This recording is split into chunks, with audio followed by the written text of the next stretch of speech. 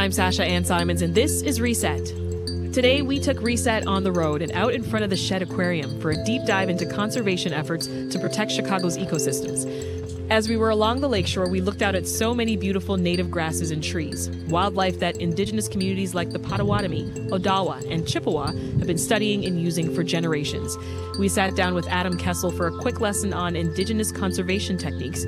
He's an ethnobotanist who looks for fun ways to teach indigenous science to kids and a program coordinator at the Forest Preserves of Cook County. Adam, talk about native plant species that we can find right around here. Right. So right around Lake Michigan, in addition to the beautiful native plants that are here on the lakeshore, I also am remiss to mention that the Cook County Forest Preserves has loads of native plants throughout the land holdings. It's over 70,000 acres, so listeners might not know that the Forest Preserves of Cook County is the biggest and oldest forest preserve system in the nation, right here in Cook County. That's incredible. So talking about the native plants along the lakeshore, I mean, there's loads of native plants that do a lot around healing the waters. So as we talk about native plants, we also need to talk about Lake Michigan, right? Yes. So these things live in relationship, and when we talk about indigenous conservation efforts, it's really exploring the relationship between plants, animals, water, and of course us, and how we're interconnected in those relationships. Yeah, well, let's get into some specifics, because I know you worked on gardening with your students, and one thing that you've had to do is find plants that can restore nutrients to the soil, which can be depleted or even toxic here in Chicago. So what kind of plants did you use for that project? Right, so the process of using plants to remediate the soil, it's called phytoremediation. Okay. Right, so using plants to remove some of the toxins in the soil. That's important because as we talk about medicinal plants or edible plants, right, one of those things is that these plants are not ready for us. First, they're going to heal the soil before they're ready to heal our human community, right? So being able to be in touch with the land and be in relationship with the land and understand when is it that right time to do that work, whether it's harvesting or not harvesting, but also thinking about how are we managing the lands that are closest to us. So our backyards, our community gardens, how are we introducing native plants into those places? And there's programs like the Conservation at Home program that do that, that are offered through the Forest Preserves. Yeah. Let's talk briefly about foraging. What are some plants that we can eat? So the rule of thumb with foraging is you can eat anything once, right? So think about that. Okay. So really it's important to know that we need to be, it's about a school of thought and about understanding that not everything's here for us to take, right? Some really interesting plants, like in my book, I really focused on non-native species, right? The plants that are everywhere, that are in the yards, in our parkways, growing through the cracks in the sidewalk, right? An example would be like dandelion. Everybody knows dandelion, right? It kind of gets a bad rap because it's that plant that's in your front yard, and you're like, oh, my yard's full of dandelions. But really the story of that plant is what's important, right? That plant was brought here. It's not native to Americas, right? It was brought here because it was edible and it was medicinal. So with that, you got to focus on the stories of how these plants got here as a vehicle to build a relationship with this place and understand the local environment here. Yeah. Well, a lot of us are used to having a green, grassy lawn. But are there better things that we should be growing in our yards, like maybe some native plants? Absolutely. So we have a lot of green space, but when we start looking at neighborhoods, what green spaces we have might not be that big. So what are we doing with them? You could think about planting edible prairie gardens. There's lots of edible prairies. We can look at berry trees, right? Gooseberry is a great example of a native bush that yields a berry that tastes a lot like a Sour Patch Kid, I think would be one of those references, right? That's kind of actually my sweet favorite. And sour. See, so you should check out gooseberry. Yeah. But that's some of the excitement, right? So we're not foraging in the forest preserves, but we're looking at how we're managing the spaces that we have access to increase not only those native plants for our consumption, but then that grows our habitat, right? And these habitats then become places for plants and animals, and it really allows us to be climate resilient because we're planting plants that help with cleaning the soil, providing food for wildlife, and for us. Yeah. Well, as a botanist, I'm curious, what you're most worried about for our local ecosystem? So, I mean, in terms of when you're paying attention to the land, right, and we're talking about climate change, we're seeing shifting climatic zones, right? So plants move, plants naturally move in the environment, but we're seeing, like even in southern Cook County, plants that live there are now beginning to move. And when you're living close and paying attention to these changes, these are things that would be indicators of climate change. Yeah. And things that are on our radar. Yeah, well, you know what? Speaking of climate change, let's go to a question we have from our audience here. This one's from Gary. They're asking, how has climate change impacted biodiversity in Lake Michigan? Well, I'm not an aquatic biologist, but I can speak to the fact that as we see the lake is changing, right? We've seen shifting lake levels.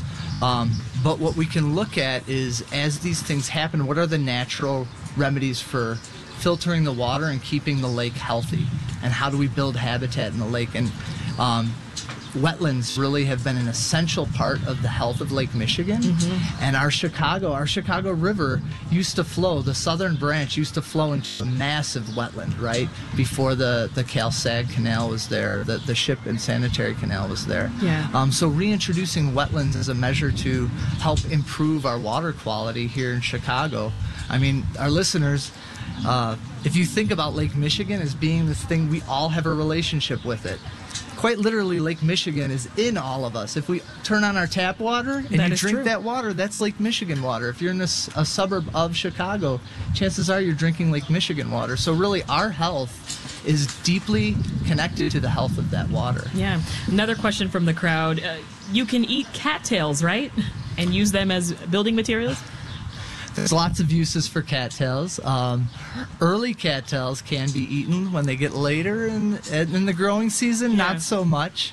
But yes, cattails is one of those. This is Reset. I'm Sasha Ann Simons. We're broadcasting live from Shed Aquarium. We're talking about native plants and indigenous conservation techniques with Adam Kessel. He organizes teaching events for the forest preserves of Cook County. He also writes books about native plants. So, Adam, your background is Lakota and Italian American. Talk more about the indigenous community here in Chicago, because there are so many represented here. Yeah, so Chicago is an incredibly diverse and vibrant Native community right here. Chicago's home to the oldest urban American Indian center in the country. So it was founded in the early 1950s during federal policies of termination and relocation, where folks were being bussed into urban centers like Oakland and Chicago, Phoenix. So that was kind of the prompt. Now, Chicago, even predating that, was always a hub. It was always a metropolis for Native people, partly because our waterways and our vast diversity in ecosystems, right? So we have wetlands, we have forests and prairies, we have all these different places that were sources of food, of medicine, and the wildlife that go along with that. So it was always a very tribally diverse community here, even before Chicago looked as though it does today. What are some ways that indigenous knowledge has shaped other conservation efforts? Right, so if we're thinking about conservation efforts across the country, fire ecology. Fire ecology is something that Native people used, we used for centuries in terms of using it to fertilize the land, and it's still one of the most effective land management tools that the Forest Preserve uses today. So in addition to that actual practice, also talking in terms of how we're caring for the land, right? So land management, when we use that word, it seems like a top-down approach, like we're going to do all these things and expect a response from the land. Indigenous conservation efforts looks at the interconnectedness. How are we kind of working in rhythm with the land and responding to it? You know, how are we looking at the changing levels of Lake Michigan as an opportunity to increase wetland habitat, you know, as opposed to loss of beaches, right? So how are we framing this conversation and then responding to it? I'm curious how you first started learning about native plants. Well, I moved to Chicago to go to school to be a teacher, so I went to National Louis right downtown across from the Art Institute, and on a whim I moved a few blocks away from the American Indian Center, so I knew stories of that place, and riding my bike I started volunteering and went from teaching music to being a part of a pretty amazing project to design culturally based science curriculum in awesome. the community here in Chicago and on the Menominee Reservation in northern Look at Wisconsin. You now. Yeah. Why do you think it's important, Adam, to focus on teaching these lessons to our kids, the next generation?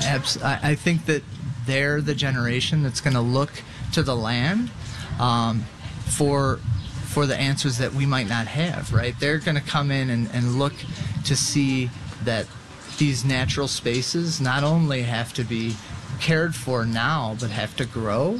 And our biggest asset, right, in Chicago is our diversity. Whether we're talking about the diversity of plants or diversity of people, this is one of our most important elements. And here we have Lake Michigan with its own biodiversity, our ecology with our own biodiversity. Yeah. These are important points, and I think that being out in the land helps to teach those lessons. You know, before I let you go, we have to talk about your books. Okay. Because they're beautiful. They're picture books. They pack in a lot of plant species, right? They're beautifully, beautifully illustrated. One of your books, it's called Zombie Gardening. It's a playful survival guide for what we might do during a zombie apocalypse. Talk more about that, please. Right. So I am guilty as a big comic book lover, and zombies certainly fall into that. And I was interested in how I could use the urgency around zombies to kind of prompt people to think differently about the presence of these plants and their uses. So that prompted the zombie gardening. So what are the plants that you would need that would be growing in your backyard to get through a zombie apocalypse? That's so cool. Yeah. Very interesting. And it works. It works. Do you have any events coming up that you want, for folks to know about where they can learn more from you? Yeah, so we'll have, for the forest preserves, we're going to have a fitness hike this Saturday at Yankee Woods. That's on the south side. And then we have loads of other events that all of your listeners can check out on fpdcc.com. You love what you do, don't you? I do. I absolutely do. It's the fun of bringing joy of nature spaces to everyone. Yeah, I can tell. Yeah. Adam Kessel is an ethnobotanist. He organizes events for the Forest Preserves of Cook County. He writes books for kids about indigenous knowledge of plants, and his books include Zombie Gardening and his latest, Tales of the Plant Guardians. Thank you, Adam. Thank you. That's it for Reset. If you like what you're hearing, leave us a rating and a review, and make sure you're subscribed. We drop new episodes on weekdays and often on Saturdays, too. I'm Sasha Ann Simons. Thanks so much for listening. We'll meet again soon.